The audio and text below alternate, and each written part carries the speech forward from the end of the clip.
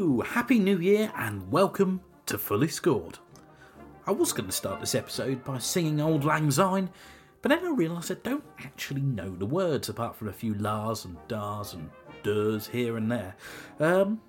So I'll have to deprive you of that this year. Sorry, maybe next year I can start that off. In fact, does anyone know the words to Auld Lang Syne? If you do, without cheating and Googling it, then do comment on our most recent Facebook post. It'd be interesting to see if it's just me that's a bit thick or if nobody really knows the words. Anyway, enough of that. Welcome to Season 4. I can't quite believe that we're starting off our 4th year of Fully Scored now. It's been an excellent 3 years so far, and hopefully this season won't disappoint. Now, of course, for the new season, we do have some new segments. Band Manager and Sparsely Scored. I'll explain more about those in due course, don't worry.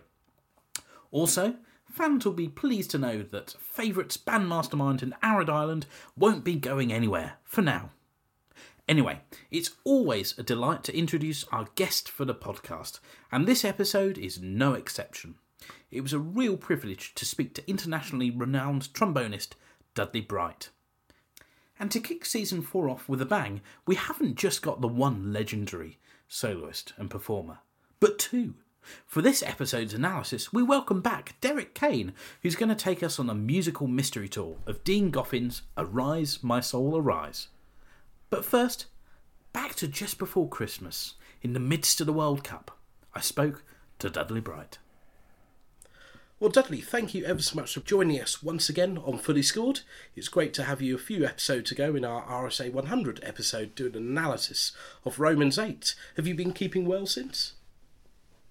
Apart from a quick visit to the dentist, yes.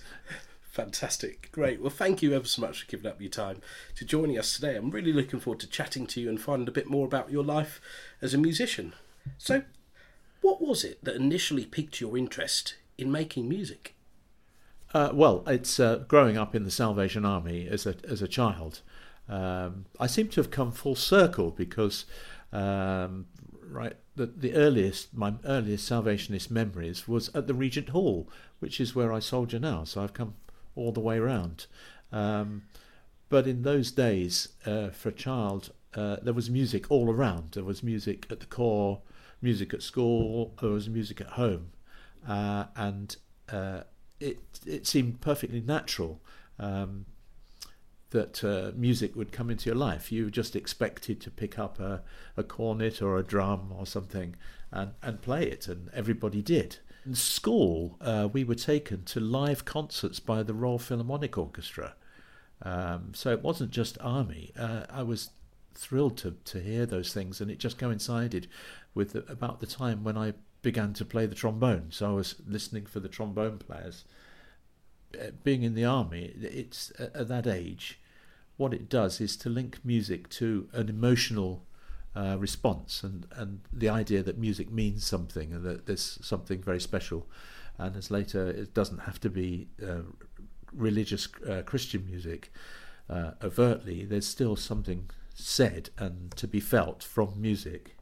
So when you first picked up an instrument, was it the trombone, or did you have a progression towards the trombone? Well, it was expected that I would play the cornet, and by now we'd moved to Wealdstone Corps from the Regent Hall, and I was given a cornet, and my father was a very fine cornet player, and I learnt that sound that he used to make, and all the exercises he practiced. It was all around the house. So I was given a cornet, but just was a disappointment. My brother, also my elder brother, he was a cornet player and he was doing very well, and I wasn't. And it just so happened that my father was the band leader and needed a horn player, so I was given a horn, and I was really rather good at that, and that's how I came to be a horn player. Oh, I'm not a horn player, am I? I'm a trombone player. And I was sent to the Royal Academy of Music to audition for the Saturday morning school. But they looked in horror at my tenor horn, which I played to them. And they said, "You can't play that thing here." Well, what were we going to do? So obviously they would like me to attend regularly Saturday mornings, but not on the tenor horn. And they said, well, it could be the trombone or the French horn. Now, the French horn, the idea of a French horn in the Salvation Army then those days, apologies to French horn players who might be listening, but it just didn't fit in. And they were quite expensive. And the trombone was much cheaper and still is. So it was decided that I would play the trombone. And I had this peculiar situation where at that time brass bands were still in high pitch, nearly a semitone higher. And so I had a set of sleeves that would fit onto my trombone to make it longer. So on Saturday mornings I was in flat pitch, as we called it, and on Sundays I was in sharp pitch. I would take the sleeves off and play in sharp pitch. And so that's how I came to play the trombone. In terms of my musical studies, the National Youth Orchestra was hugely influential.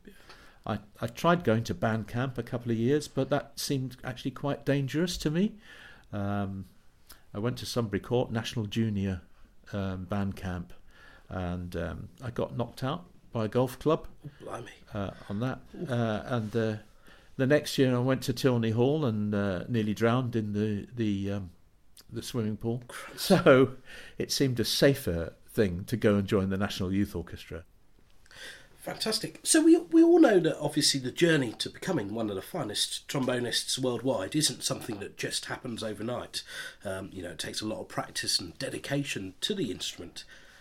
When was it that you realised that you wanted to pursue a career professionally as a musician, or was it a gradual transition through those experiences and influences that you've just spoken about? It was a lot later than for a lot of people, because I was going to the Royal Academy Saturday mornings, and it wasn't until I decided that I couldn't do anything else but do music. I had to do music. And people at the corps and people said, oh, you don't want to be a professional, it's so insecure, it's not a good life. If you're a freelance, you have to hang around pubs, which for a Salvationist was a no-no, but you had to hang around pubs to pick up work. So I thought, no, I won't be a professional, I'll be a teacher, a music teacher, because that's all I can do. And then gradually that changed. So I thought, well, if I'm going to be a teacher, I should do the best I can trombone-wise. And I decided to go to Guildhall to study with Dennis Wick. And while I was there, he used to get me in to play with the LSO every now and again. And my ideas began to change. I thought, well, if I can get a job, I'll be a professional, but otherwise I'll be a teacher, because I didn't want to be hanging around pubs waiting for freelance work. And then it just happened. I thought, well, I'm not going to get a job unless I do some auditions. So while I was still at college, I did 3 auditions, and the third one was for the Scottish National Orchestra. And after going and playing with them, doing a trial, as we say in the business, I was offered the job in the Scottish National Orchestra, principal trombone. I was still studying at Guildhall. So the decision was made for me, as it were. I like to think that the decision came from above. My life has been directed along certain paths. I told my teacher, Dennis Wick, that I'd got this job in Scotland, and he said, oh, well, there's a job for you here if you want. So I said, well, what do you mean? He said, well, the board have just decided that we can increase the trombone section to 4 in the LSO. So, yes, full circle again. My first job was the LSO, in fact, and that's how it came about. Can you tell us about some of your other orchestral appointments too, please? Yes. Well, the most recent LSO membership, it to me seems just like a coda for my career. There's a lot more of it that went on. So, as I said, I got this job playing in the London Symphony Orchestra. It was called an associate, and I did quite a bit of work there. But it was still basically freelancing, but with the London Symphony Orchestra. And this didn't suit me. I had this feeling that I wasn't really good enough, because I'd held these guys there in high esteem, and there I was as being part of them, and I didn't feel that I matched up, and I actually got quite depressed about what I was going to do, and then I was discussing with my then fiancée what I might do, and I said, well, there was a job going in the Halle Orchestra some time back, and I wonder if it's still going. And we said, well, you could try and find out. And this is another thing when you think, well, is this something that God wanted me to do? And without me doing anything, I received a phone call from the Halle Orchestra saying they'd got this job going, recently vacated by Chris Mowat, who's some of his compositions are in the journals, Salvation Army journals. And they said, well, if you're interested, would you like to come and do an audition on Thursday? And I said, well, okay, we'll give it a go. Went up to Manchester that Thursday. I played to them, and they said, fine, when can you start? So there I was, following Chris Mowat and actually Maisie Ringham into the same job. And I had 5 very happy years, and basically learning my trade and sitting in the first chair in an orchestra, playing a wide range of repertoire. But going back to the golf club incident at Sunbury Court, the person on the other end of the golf club was one Kevin Hathaway, who became a lifelong friend. It doesn't seem a good start to become a lifelong friend, but we are. And I would bump into him every now and again at the Manchester Grammar School, where we were both teachers. He taught percussion and I taught trombone. And he said, apparently the Philharmonia have got a job going. And I said, really? He said, I'm going to Japan with them, and I'll try and find out what's happening. So just on the off chance, I wrote to them and said, I hear you've got a job going. Is this true? And could I throw my hat in the ring?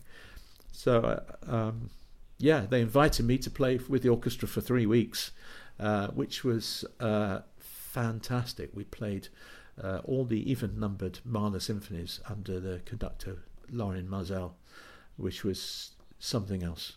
And I actually said to the principal trumpeter, look, I said, I don't mind if I don't get the job. That has just been so special for me. The phone call came a few weeks later, and I was offered the job. So I came back to London, and I was spent 22 happy years in the Philharmonia Orchestra, which is a very fine orchestra in London as well.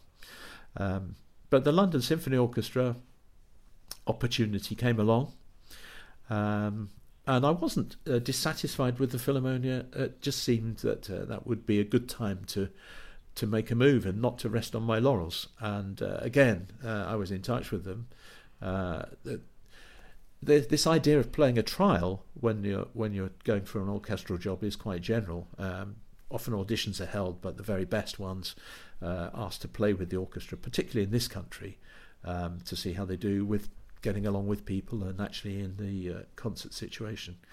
So they said, can you come along and do this children's concert? So I said, why? And they said, well, we've got Ravel's Bolero in that children's concert, and some people may know that's got a famous trombone solo in it.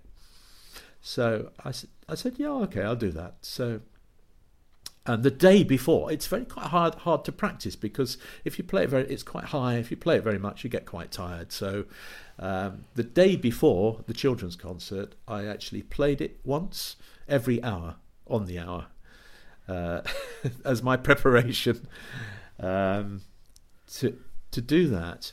And the day came, and I sat there, and all the children there, and the conductor leading the children's concert. He said, so obviously we're not going to play all of Ravel's Bolero, and we're going to cut from figure this to figure that. And the trombone solo got cut. Oh no. So I still got the job. They offered me the job, and I was delighted to join them in 2001. Fantastic. Thank you for that. Some really fascinating stories and insights there. So, not only have you had a career as an orchestral trombone player, but also you've performed with many ensembles as well, such as the London Trombone Sound, the Wallace Collection, and of course Salvation Army bands like the International Staff Band, New York Staff Band. Do you enjoy playing with smaller ensembles such as those as much as playing with a full symphony orchestra? Probably more. Right. Probably more. It's a different thing, but and the orchestra playing is actually quite a big commitment, and there's often not a lot of time to do other things. So those things you mentioned are very much one-off. But I think one of the things I enjoyed about joining the LSO was there were more opportunities to get out and do other things. And particularly the LSO's brass ensemble. Through my career, on average, I've visited Japan every 2 or 3 years. And sometimes in the middle of those tours, we would do a brass ensemble concert, a brass quintet, or go to the embassy, in the British Embassy. But more recently, we would go as a brass quintet on the years that the whole orchestra didn't, and enjoyed playing the music and having that more responsibility of an individual player, being able to hear yourself and having the flexibility, listening to other people, not having to rely on a conductor. And of course, in some of that, I played with Phil Cobb. I think we always enjoyed playing together. I wonder why. Solo playing is a different thing, I think. And I would say for someone whose basic work is playing in a symphony orchestra, it's a bit like being a truck driver. It's heavy duty. And to come out of that and be a soloist is not to say being a soloist is ever easy, but it's really quite hard to change over. And I always found solo playing really stressful. Apparently I didn't look it. Playing big orchestral works, actually practically speaking, the embouchure gets thicker, the muscles get thicker, and that it's good for playing heavy stuff, big chords. You're actually often being like a big organ pipe. The brass section of a big orchestra is called on to play these massive chords, and to do anything agile and flexible is quite a different thing. It's a bit like jumping into a Ferrari. You're going to spin straight away, and it takes time. So yeah, that's that angle anyway. Some people actually can do it, appear to be able to do it really well, but that's how it seemed to me anyway. I have to say, having heard you as a soloist a few times back with Birmingham Citadel Band at the old Adrian Bart Hall a few years ago, and also at Hendon Highlights as well a few years ago, your control, I can't remember the name of the piece off by heart, but it was a slow melody that you played with, and I've never experienced being sat so close to someone, but the sound, your last note, just fizzled into nothing. You couldn't tell where the note stopped. I just remember both times being absolutely stunned by that control over the instrument. Oh, thank you, Matthew. That's like, people sometimes talk about single notes, so that's yeah. I think you're talking about "Walk with Me." That would be the one. Absolutely. Yeah, which is a great favourite of mine. It's a lovely piece by Ray Stemlalen. So let's talk a little bit more about some of the other parts of your musical career. So you currently serve on the faculty at the Royal Academy of Music as a professor of trombone, and having also previously taught at the Guildhall School of Music. So from a pedagogical point of view, I'm sure there may be many trombonists listening to this episode in particular. Is there any advice that you could give to those that are listening? Lots of advice. How long have you got? 3 hours? Yeah. Of course, playing the trombone, there's one thing that's different in playing the trombone as to playing any other brass instrument. You've guessed it, it's the slide. And it's often kind of neglected. It's just sort of played, you just move the slide, and you, instead of pressing buttons on the top, you move the slide into different places. But it's really does affect the sound as to a good slide technique. But also, that dreaded way of avoiding the glissando. How do trombone players avoid the glissando? I mean, obviously, if it's written, then you play a glissando, but moving the slide and the note continuing is going to give you a smear. So how do we get rid of it? Well, basically, a glissando, a slur should be the same regardless of any which way you do it. Now, Matthew, you won't understand this. You understand harmonic slur, so slurring between, say, C and G, or on the same fingering, on the same slide position. That's exactly the same. But for trombones, when you move the slide and change pitch, that's the difficulty. So the first one is where you move the slide against what we say against the slide. The slide is going out, but the note's going up. And that's never going to produce a glissando, but it can produce an ugly little bump. So the aim should be to make that sound just as good as a harmonic slur. And it is possible. I think some people don't think it's possible, but it is. And the next one is that where you move the slide in the same direction as the note. So if you're moving the slide down and the note is going down, say C to A, and the danger that if you're not careful, there's going to be a glissando. And again, you should try and aim to make that sound exactly the same as a harmonic slur. What is not often realised is that coordination is so important. It's often mentioned, right? You need to use a soft tongue, okay, and you have to develop the right kind of soft tongue so you can move the slide without making a glissando. But you also have to get the coordination right. Now, if you think of playing the trombone, you play one note and you play another. You play the note, you move the slide, and then you play the next one. But with this kind of technique, you need to move the slide after you've tongued. That sounds a bit wrong, really, but it's not when the slide has got to its final resting place. That's too late because the glissando has happened. So I often can encourage people to think of making the tongue, the soft tongue, to start with, and then move the slide. In actual fact, it's while the slide is moving. So it's during the slide. And yes, of course, try and move the slide quite quickly and gently and not shake the trombone around. But that's probably one of the hardest things and one of the things that marks out the trombone as being different to all you other valve people. How's that? Absolutely great. Thank you for that. It's fascinating. And you're right, I don't understand most of the stuff you've been saying, but that I did. Oh, shall I say it again? Only joking, of course. But yeah, great advice. And hopefully that'll be useful for someone listening. So not only do you have a legacy as being one of the finest trombonists internationally, but also you've written a considerable legacy of compositions, both for Salvation Army bands and further afield. And I'm sure we could do a whole episode speaking about your music. But there were just a couple of pieces. You wouldn't want to, really, no. Maybe. Who knows in the future? But there's a couple of pieces I'd just like to touch upon now. The first of those pieces is Pursuing Horizons. Now, I don't think for me as a 15 or 16-year-old at hearing it live at the ISB 120, I quite fully appreciated the piece. But coming fresh back to it, more recently, it's an absolutely epic piece of music, full of musical, technical demands and deeply academic writing, I think I would say. But I think this piece also has quite an interesting backstory as to how it was written. Could you tell us a little bit about the story and the piece itself, please?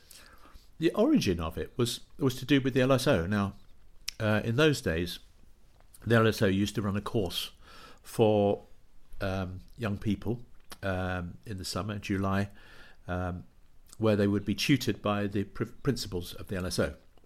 And it went in years, so one year it would be strings, the next year it would be wind, the next year brass. And it was, I think that this was the first one, the Brass Academy it was called, LSO Brass Academy. I said, well, I'll write something. I hate the idea of 6-second trumpets or 6-second cornets and all these people playing the same note. And I thought everybody should have their own part. Well, we had 40 players.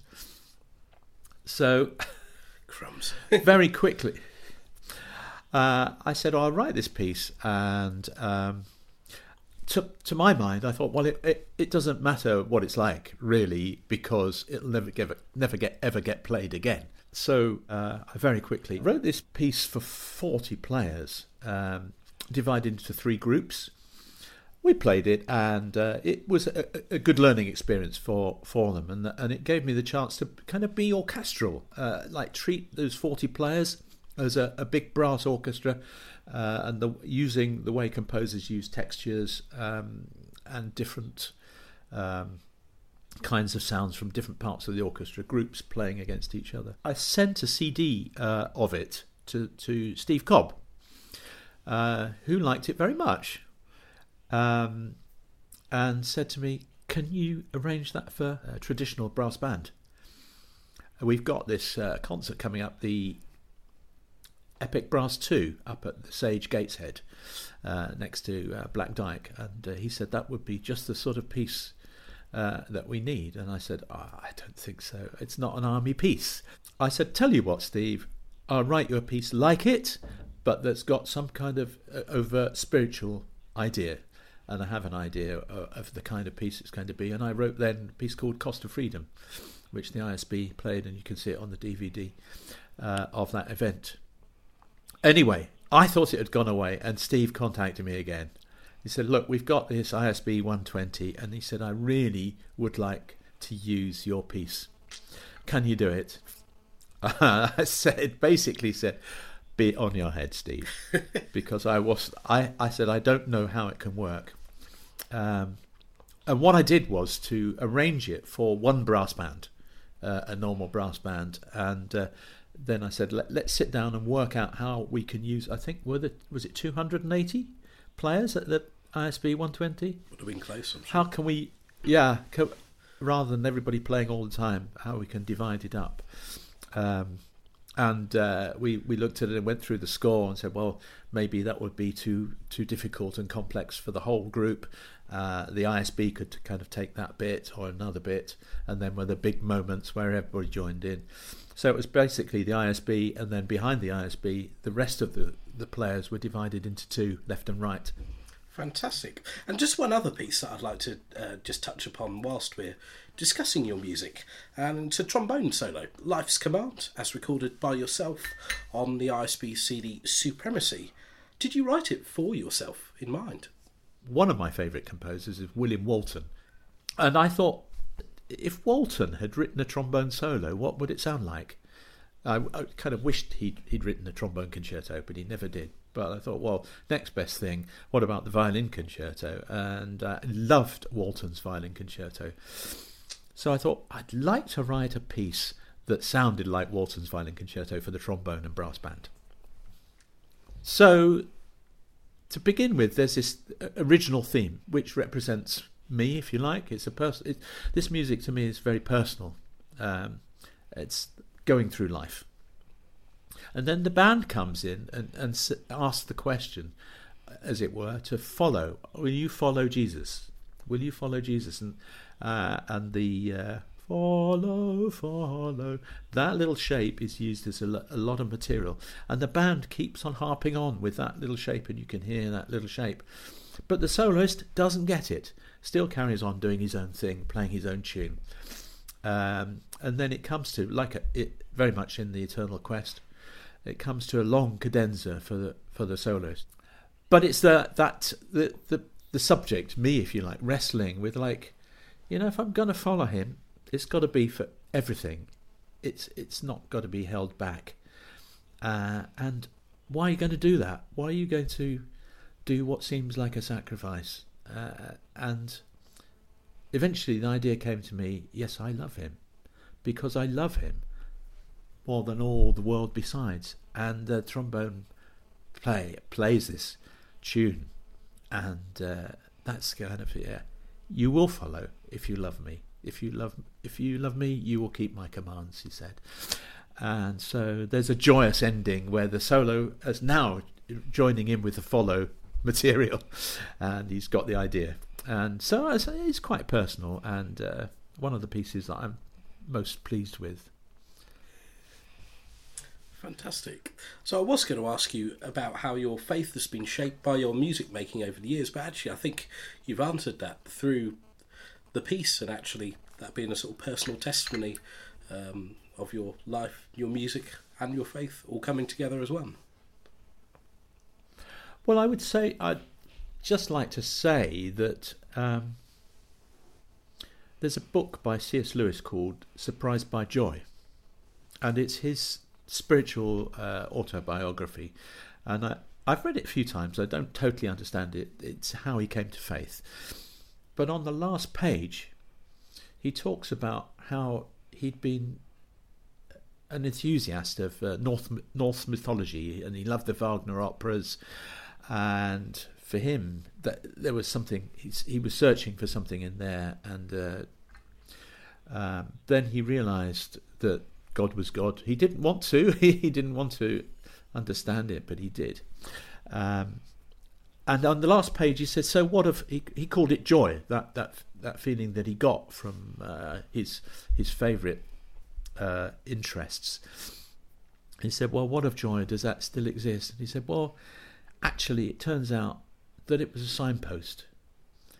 It's a signpost to where I want to be, and to finding God. And I think that's has to be true of our music. And it has to be a signpost. It can show people where to go. It's not an end of journey in itself. It's saying, yeah, this is the way. And sometimes that can be very profound, but it's not the end of the journey. It's just pointers. And let's hope that some of my music might point people to God, but it's not the end." Fantastic. Well, thank you for sharing that insight. Now, to change the mood quite abruptly, it wouldn't be a fully scored interview without some quirky quickfire questions. So I've got a few for you, hopefully. Yeah, dreading this one. Yeah, most guests, I think, probably are. We'll start off with a couple more sensible ones, but maybe not the easiest. Have you got a favourite Salvation Army composer? It's got to be one of the two, RSA or Les Condon. I think slightly on balance, Les Condon, slightly more natural. RSA was hugely studied, and he really knew everything, but perhaps Les was more from the heart. Fantastic. Now, to drill even further, have you got a favourite Salvation Army band piece? Well, that's going to be Call of the Righteous. Fantastic. Never fails to thrill. Absolutely. Great work. Now, here's a hypothetical question for you. I'd like you to imagine that you've opened up a restaurant called Bright's Burgers. What would be your signature Bright's Burger? What would the toppings be? Well, I don't know, a bit of bacon and a bit of tomato sauce. Fair enough. What about a side then? A side dish to accompany it? I like a good coleslaw. Nice. Some refreshing. Have you ever visited the West Midlands town of Dudley? Dudley? No, I haven't. I've got a daughter that doesn't live that far away, but I've seen signs to it. Excellent. That counts then. Have you got a least favourite symphony? Yes, this is a good one. Two really. Tchaikovsky's Fourth Symphony. I've played it too much. It's followed me around. It was the first piece I ever played with the LSO when I was still at college. I played it in the National Youth Orchestra, played it at college. Just too overdone in my head. But I don't like César Frank's Symphony in D minor. It just feels so syrupy to me. Yeah. Fair enough. What is your favourite book of the New Testament?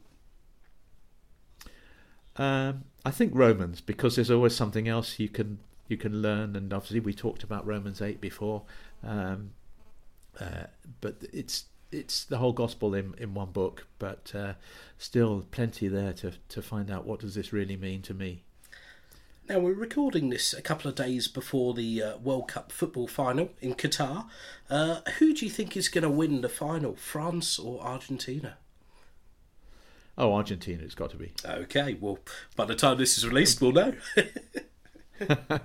If you could click your fingers and teleport to anywhere in the world right now, where would it be? Yeah, I think it would be Japan. I think it would be Tokyo. Nice, fantastic. And final question, you'll be pleased to know. What is your favourite concert hall worldwide? I would say, having played in a lot of great halls, I would say the Musikverein in Vienna. and it's the stage isn't that comfortable for the players, but it's when you can play in various places, and you can say, well, that maybe the higher register's a bit bright or it's a bit bass heavy, but in the Musikverein, it's nothing is exaggerated. Everything seems to me to sound as it should. Fantastic. Thank you for that, indeed. Now, before we go and have our analysis and then welcome you back for Bandmastermind in a bit, we're introducing a new segment into Season 4 called Band Manager. And we're going to ask every single guest that comes on to pick 2 players for a fantasy brass band. The idea isn't to have the best band in the world or to be competitive, but more about the memories and the significance of 2 players. And when we've had a player picked, you can pick the exact seat that they'll sit in the band. That will be taken. And over the whole of Series 4, hopefully we'll build up this fantasy brass band. So Dudley, I'm going to ask you, if you had to pick 2 players for Band Manager and choose their seats in a band, who would your 2 players be and why? Has this got to be living or past or No, it can be any current? any Salvationist musicians, living or past. You don't even have to know. Okay. Well, I thought that if I chose the first trombone, then nobody can put me there. So I'm going to put Ian Hankey on first trombone. Okay? And then, because I love him dearly, my brother is going to be number 3 solo cornet, Julian. Fantastic. Thank you for those choices. We'll put those together on a little graph and build a band as we go throughout the season. Thank you ever so much, Dudley, for your time and speaking to us today. Thank you, Matthew. We look forward to speaking to you soon again for Bandmastermind. Thank you, Dudley, for your time.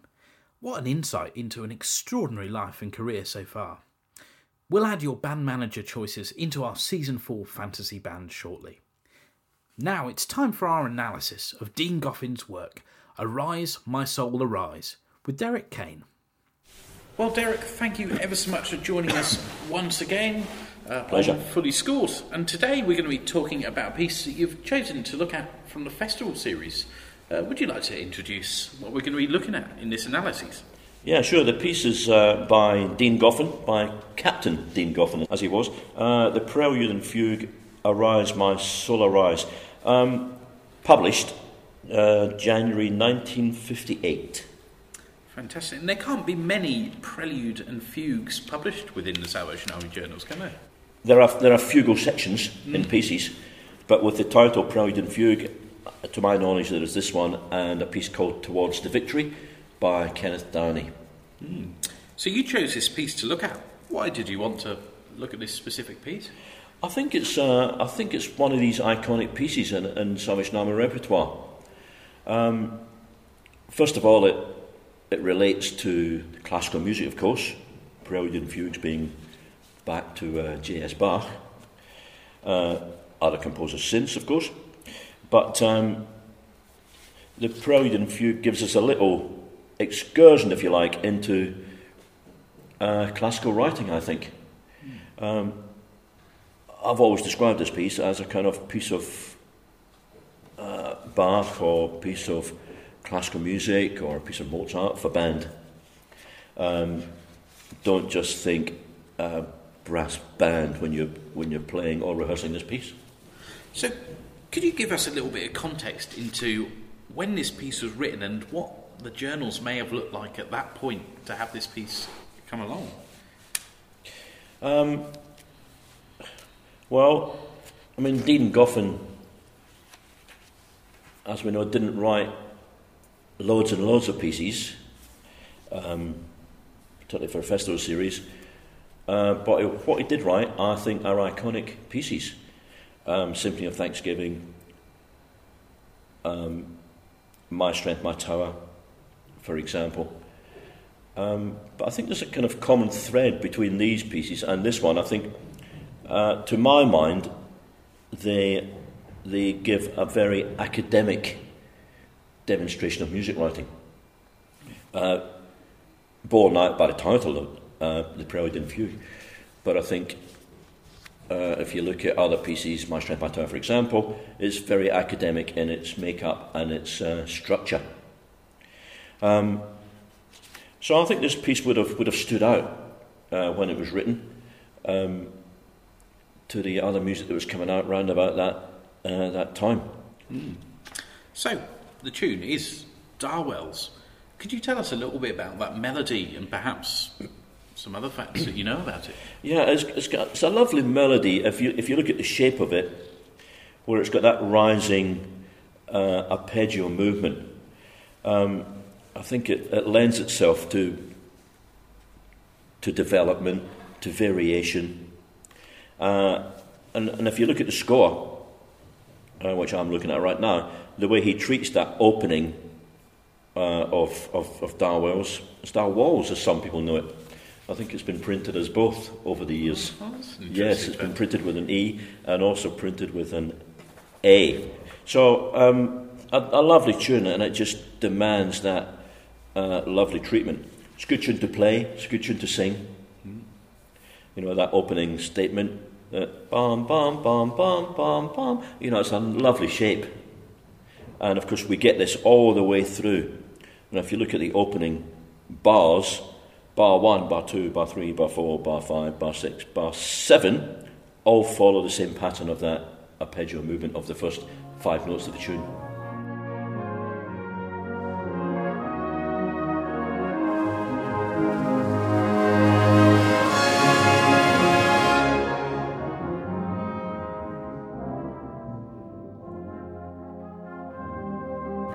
So from a study point of view, that's a good thing to note.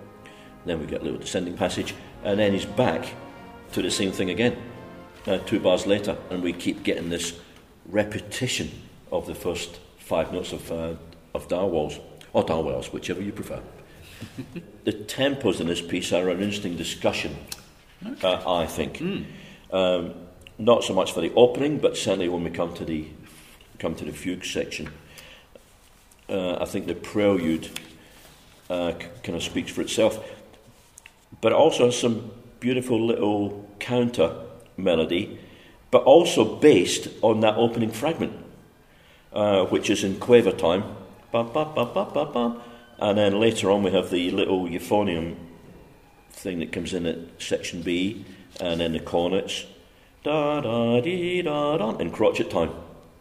So again, you've got that development already within as you say, within a very short space of time.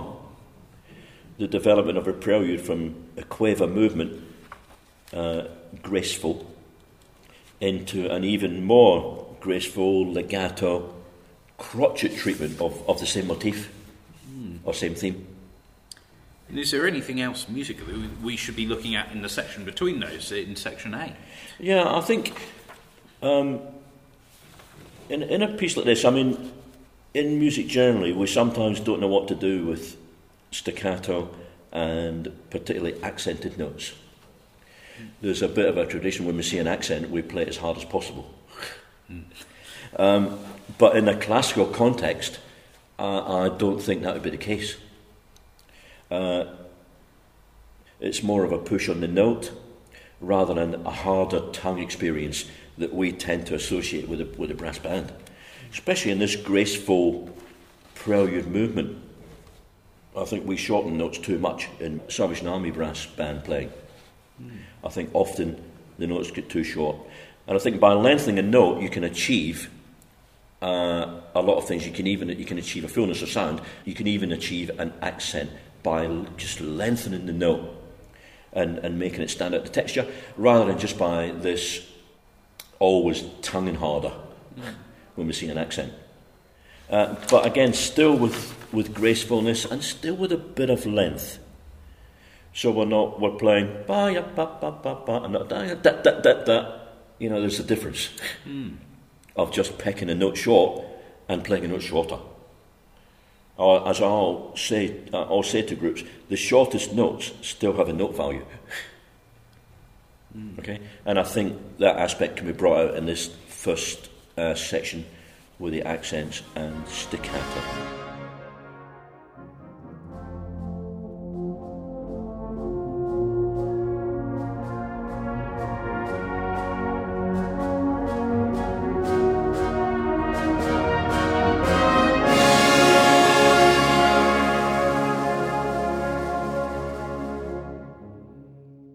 that takes us through to section C, where the music changes style a little bit. Could you talk us through this next section here? Yeah, and there's also a lift in tempo. We started the piece around 116, and I know it's all relative and it's all approximate.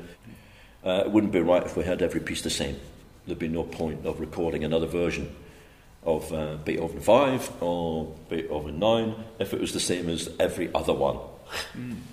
However, there is a lift here at section C, score-wise, taking us from 116 to 132. So a little lift in tempo. The texture's still quite thin, though. You see there's no trombones playing, there's not many cornets playing to start with, and we've got this little middle band thing going on with a delicate euphonium in the background. And it's a good example of where you've got the quavers in the middle band against the quavers euphonium staccato. Okay? So I think full length through middle band, which lets the euphonium still play staccato, but not too short. Okay? But I would say play them delicate, would be my take as baritone score. That would achieve the feeling of shortness from the horns and the euphonium where you need to.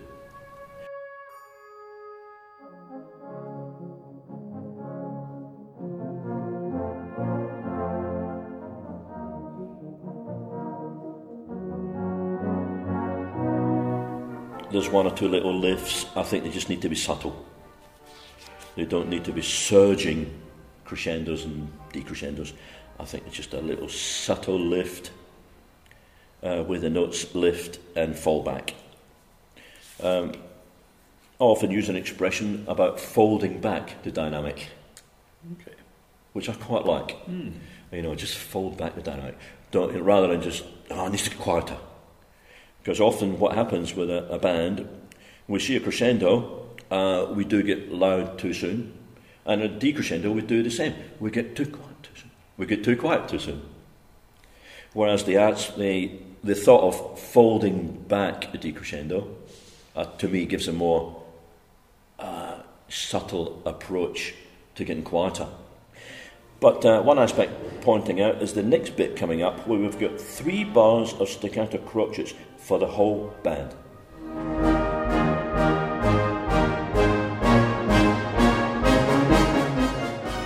Now it's 3 bars, in my view, of plucked strings. Okay? But still with a note value. And to play 9 staccato crotchets in a row with every part, including percussion, is a challenge in my view. It's something that looks easy on the score, but you try and get all your cornets, all your horns, baritones, trombones, euphonium, basses, and percussion playing exactly 9 notes in a row. It becomes a challenge, and it's on a crescendo to the loudest part of the piece so far. You can guarantee with 9 out of 10 bars as well, that'll rush, won't it? That's Push the other thing. Closer together. Can you hold a tempo without anticipating the middle crotchet? Because that's the one that will be anticipated. Da, da, da, da, da. That'll be the second crotchet. One to look out for then. Yes. Players. So that takes us to sections E and F, and some very similar thematic material to the opening. Yes, there is nothing new here on the score until we get to the close. Letter F. You've got to judge in letter F the rallentando as opposed to 4 bars later the allegando. So if that row becomes too extreme, you've then got a very extreme allegando tempo. And a good sound on the last chord, no cornets. Okay, they suddenly drop off. They've played all the way up there, they're playing all the way through it fortissimo, and all of a sudden there's no cornets for the last chord. Also worth rehearsing, where you suddenly got, if you like, middle and bottom band sound for your final chord of the movement. An interesting little composing technique. Yeah, you can rehearse it all you like, though. It's never going to sound as good without cornets, is it? Well, some bands. That's as far as I'm going to go on that.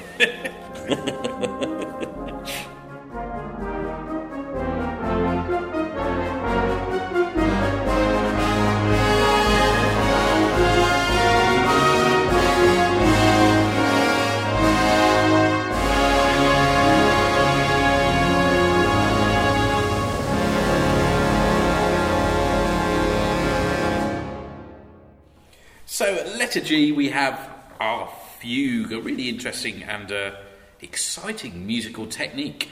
Could you tell us a little bit about fugue and where it comes from? Maybe some of the main composers we might associate with a fugue. We associate mainly, we think of J.S. Bach, who wrote lots of prose, lots of fugues. He was writing them all the time.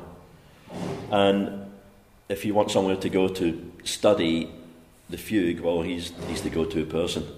That's where every classical composer from his time onwards went to look at the structure of the fugue. And this is a good example of an academic fugue, where its structure is clear, cornets, horns, baritone euphonium, bass.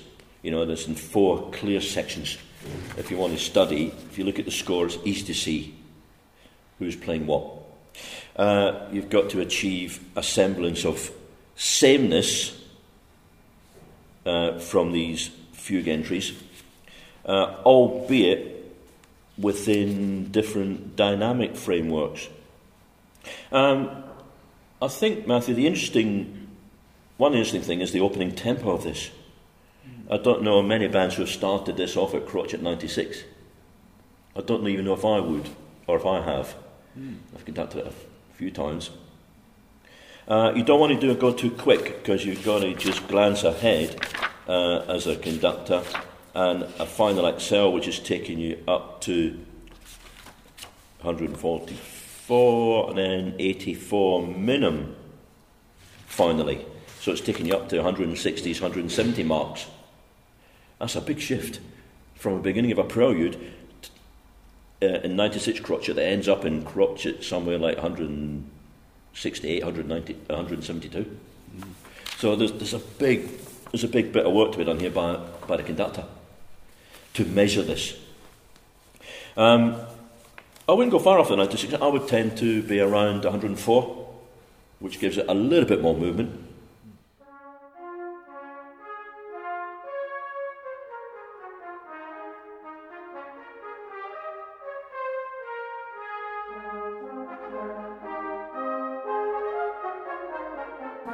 Cornet's got a piano start, horns, flugelhorn, mezzo piano start, baritones, euphonium, mezzo forte start. So there's little lifts happening there as well. So the cornets need to be a little bit more distant, if you like, in its start. The horns is given a bit more dynamic, and as more players join, he's upped the dynamic of the fugue to the mezzo forte, to finally the basses come in at 40.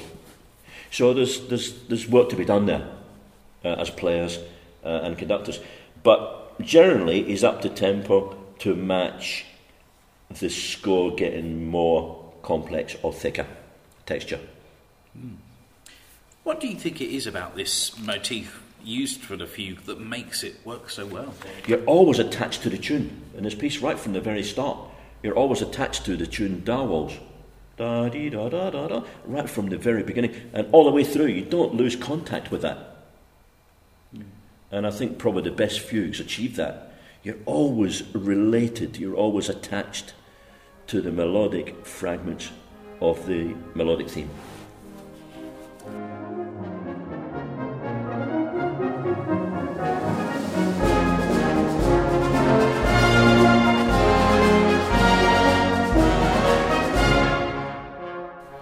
A great entry here from the bar before I for trombones and cornets. A little fanfare figure where you've got that big lift into section I to and I think the loudest part of the piece. I don't think there's been a fortissimo. There's been one early on, but not a brassy fortissimo. There's a fortissimo at the end of the prelude, but a more sonorous fortissimo. But now we have a more brassy fortissimo with the trumpety sounds, the middle horn sounds, playing it, the fortissimo. But again, he does that and takes you straight back to the trombones, bam, bam, bam, bam. But again, it never takes you away. But we're not still on full melody yet. we're still on melodic fragments, where the trombones have that job of sonority against the horns and cornet, delicate patterns in the background. And also like it where players where parts don't happen for every bar. For example, he cuts the basses out for a couple and brings them in 1, 2, 3 and 4 of I. He has the basses full on for fortissimo, then he takes the basses out of it. Whereas if you're writing, you're normally thinking, oh, what's the bass part? No, he just takes the bass out and gives you trombone, puts the job in middle band, and then goes back to fortissimo with full band. I think and he does that on 2 or 3 occasions in this leading up to section K. And then section J, we have a key change and go into concert D flat major. Yeah, I love the way he plays around with the keys. I mean, a fugue in its academic perception, a prelude and fugue rather, is something that's all in the same key. But there's development within it.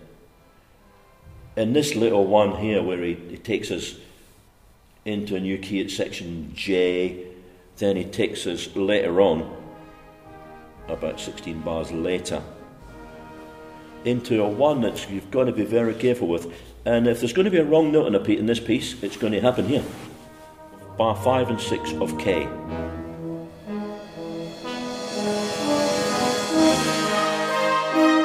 People forget they're playing a G flat or a D flat.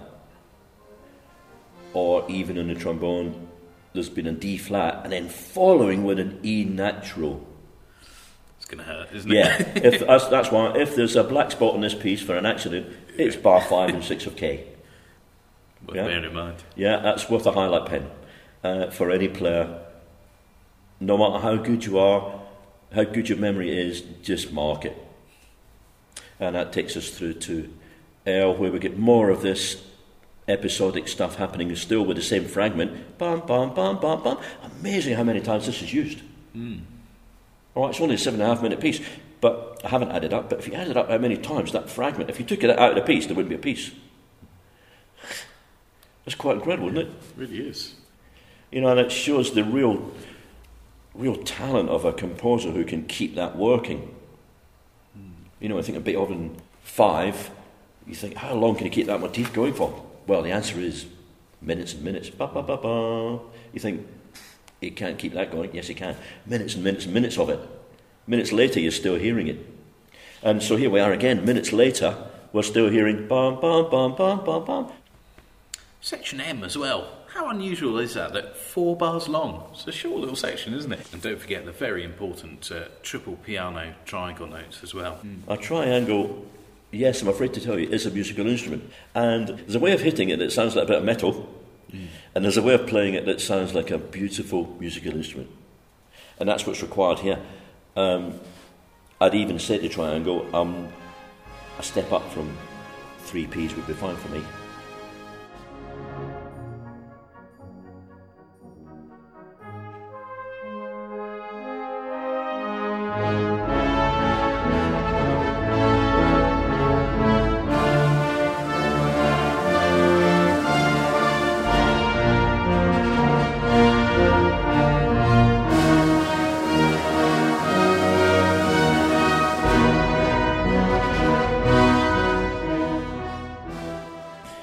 The careful note is here, accel and crescendo, poco a poco.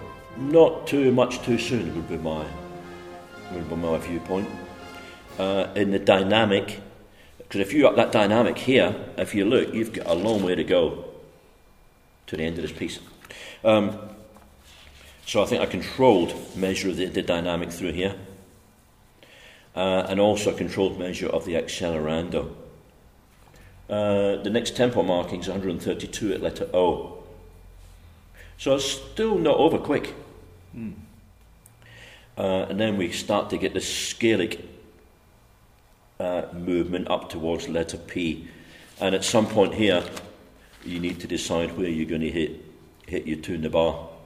Now the minims give you a good lead for tune the bar because they give you 2 clear beats.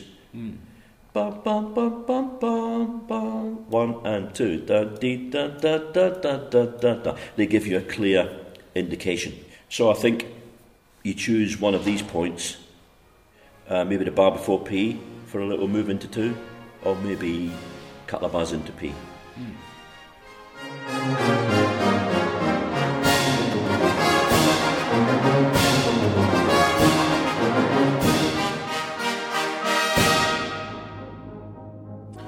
So that takes us through into section Q. Once again, we're cranking up the tempo, but quite dramatically dropping the volume in. Yeah, we are, and it's not an easy thing to do, but it gives you a little respite before coming on to the end section. It is very dramatic. When you think it's right down to piano, mezzo piano, and then four bars later, there's a fortissimo. But even that, though, we don't want it to sound like the final fortissimo. There's different ways of approaching a fortissimo. As I said earlier, there's the sonorous one, there's the full-blooded one, and there's the one that heads beyond. But at this point, we just want a good full sound from the band, but good, clear articulation from cornets and horns, and the answering on baritone, euphonium, basses to be as articulate as it is on the upper band sounds. Not so easy to get it down the bottom end of the band, but it's a good thing to aim for, to get it as good as you're hearing it, the clarity from top end of the band and bottom end of the band.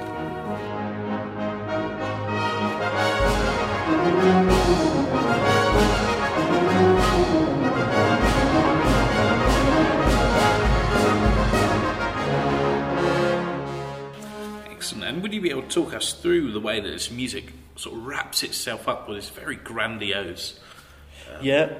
I think you've just described it. It's got to sound, grandiose.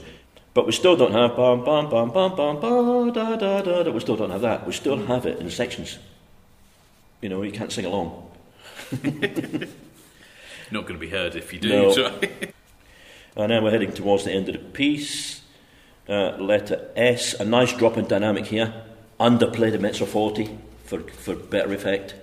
We're sometimes not good at that. And also the whole band. The effect of a whole band drop in dynamic is fantastic. If it happens, it only needs 2 or 3 players not to do that, and you haven't got the effect.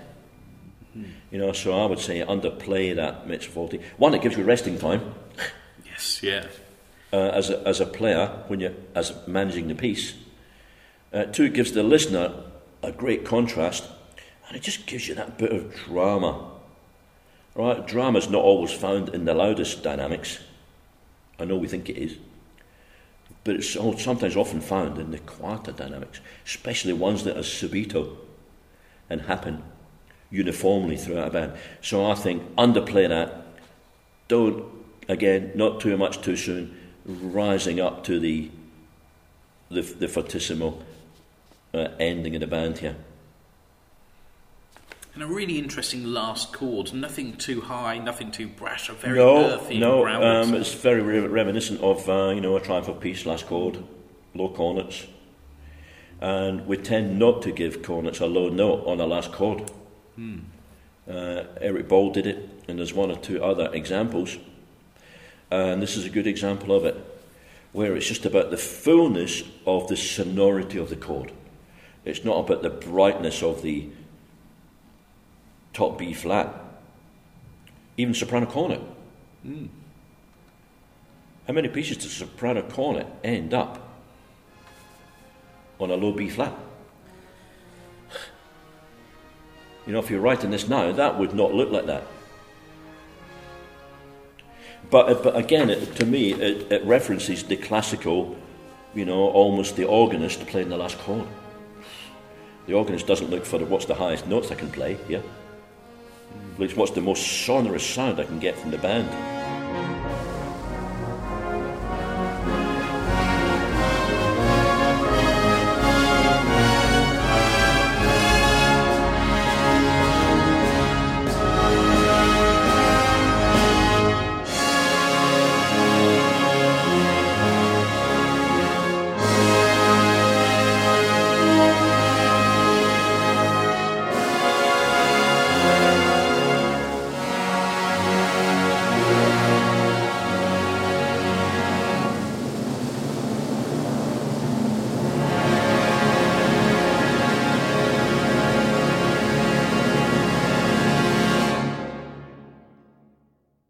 still, I believe, an iconic piece that deserves really good attention in our repertoire.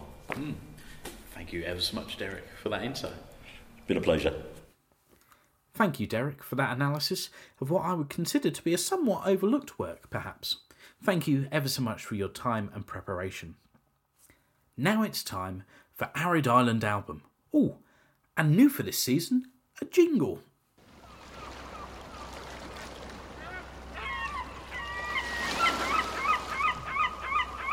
Land ahoy!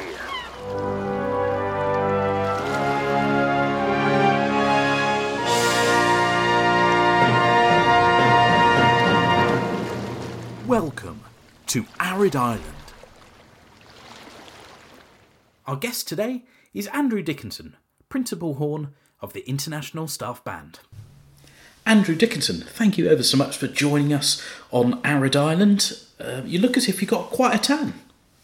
Yes, it's great to be here, and I'm not yet on the Arid Island, but I have just come back from a couple of weeks in Germany visiting family over Christmas, so maybe that's where I've got the tan from. Fantastic, great, and I hope you had a good time. So, we're going to be finding out in a couple of minutes your Arid Island album choice, which I'm sure everyone will be looking forward to, as if people know you, they'll know you're quite a keen bando, which is maybe an understatement. But let's get to know you a little bit first, shall we? You're Principal Horn of the International Staff Band and have been for coming up to 15 years. Have you got any highlights from your time in the band? Well, yes, many highlights. Like you say, I've been in the ISB for 15 years. I've been Principal Horn since 2013, I think. So a decent amount of time. Quite a few highlights, like we say. The band took part in the Brass Festival at the Royal Northern College of Music a few years ago. And that was a very special weekend for me. We performed music by Wilfred Heaton, and Wilfred Heaton is my favourite composer. So playing his music in that setting was a particular highlight for me in my time with the band. Fantastic, that sounds great. And you've also embarked on a new career path recently. Could you tell us a little bit about your new career and how it's going?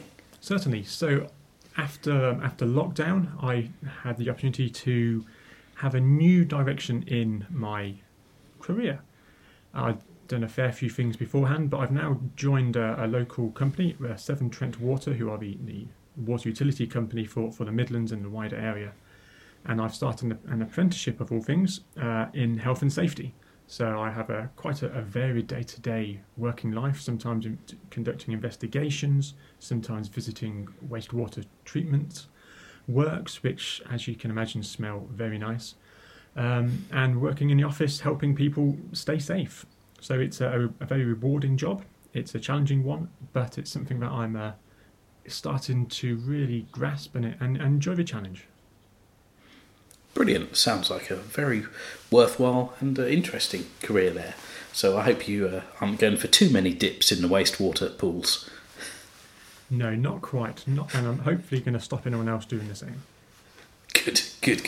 Excellent stuff.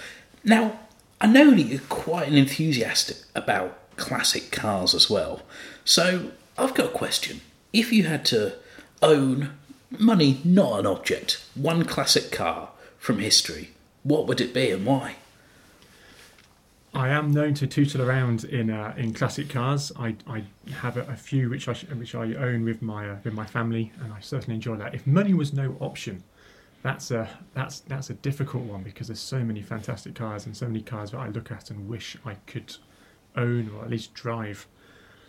I'm probably going to say an old Jaguar, because I am a bit of a Jag man, and I'm probably going to say a Jaguar XK150. It's a beautiful car. It looks fantastic. The engine is tremendous. It sounds absolutely incredible. I don't think I'd fit in it, being 6'4", but I'd quite like the opportunity to have a try. Excellent stuff. And you've answered my next question, which is going to be how tall are you? So convenient. That 6'4", when I've had a haircut, at the moment I'm probably about 6'5". Excellent. All important. Great. So that brings us on to the other all important question. If you were stuck on an arid and deserted island and could take one album with you, what album would it be and why? As everyone says, this is a very difficult question. But I believe I would take the ISB CD entitled Partita from the mid-1990s. It's a CD which, for me, has a lot of incredible music. There's the composers featured: Les Condon, Trevor Davis, Smetana, Eric Ball, Kevin Norbury, Stephen Buller, Ken Downey, Dudley Bright. They're just class composers. And I think that's something I could listen to over and over and over and over again without getting bored and hearing different things from each and every piece. Fantastic. And have you got a favourite or a highlight couple of tracks from the album? Undoubtedly the title track, Partita, by Kevin Norbury. I think that's a very underrated piece of music, and it's one you don't hear very often, which is a great shame. Kevin Norbury was a real craftsman, as we know from listening to the podcast, which he's featured on a couple of times. It's a piece of music I really think is interesting to listen to. There's so much music in it. There's a gorgeous song, gorgeous melody in it. It's absolutely sublime. And speaking of sublime, you've then got David Dawes playing Clear Skies. I don't need to say anything else about that. Absolutely not. Indeed. Well, thank you, Andrew, for your choice. Great choice, really is, and nice to hear another new album that we haven't heard before. And thank you ever so much for your time and joining us on the island. You can stay here for the next month, and you can then welcome the next guest for us. Fantastic. I look forward to it. I'll get my feet up. Enjoy. Thanks again, Andrew. Thank you. Thank you again, Andrew, for your time, and what a terrific choice of album. Now, have you got a dry mouth, steadily increasing heart rate and sweaty palms? Then you might just be in the Bandmastermind hot seat, or another medical condition that you may want to get checked out. Anyway, it's time to welcome back Dudley Bright for Bandmastermind, the first to tackle the quiz in 2023.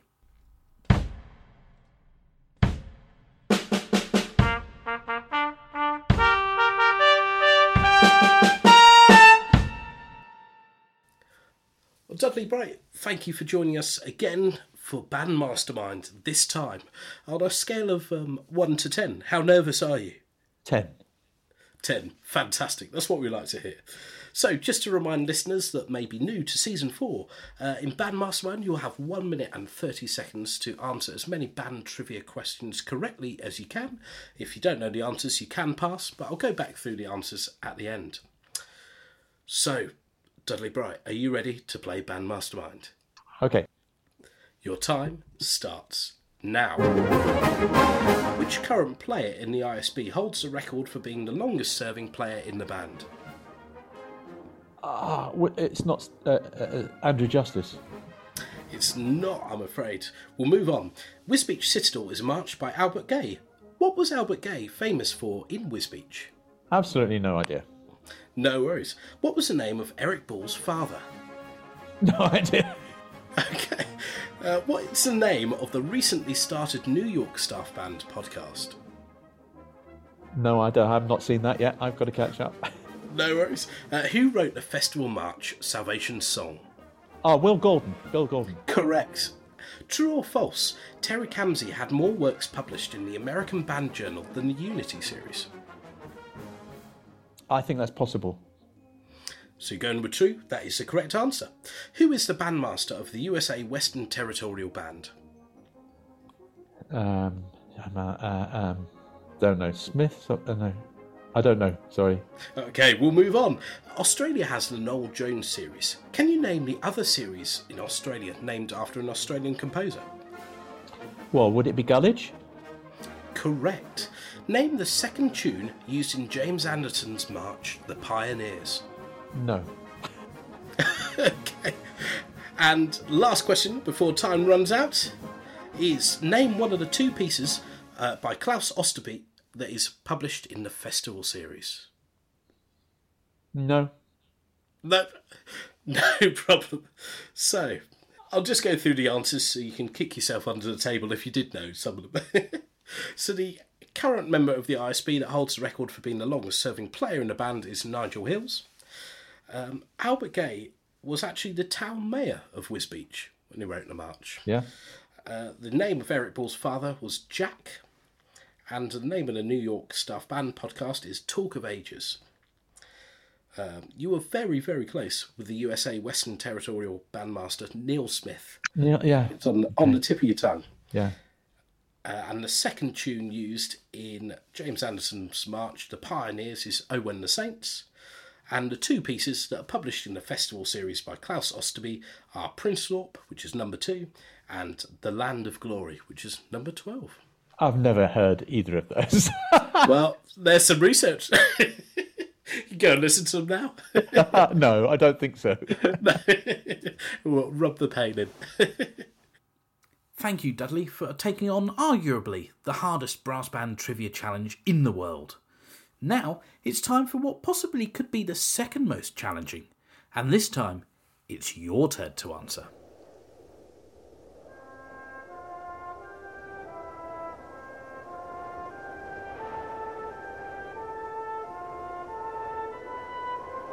Sparsely Scored. New year, new segment. In Sparsely Scored, we're going to play a short excerpt of a Salvation Army band piece. The catch is, you'll only hear one instrument's part. Each episode will add on one more part of the same piece until somebody is able to identify the piece.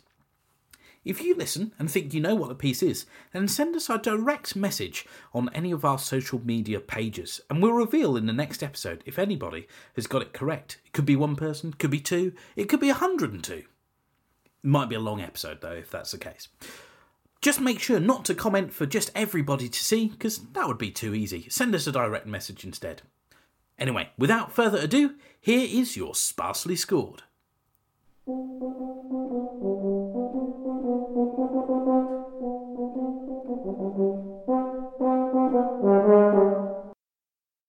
Well, I'm afraid that's all we've got time for this episode, but don't worry, we'll be back in 1 month's time.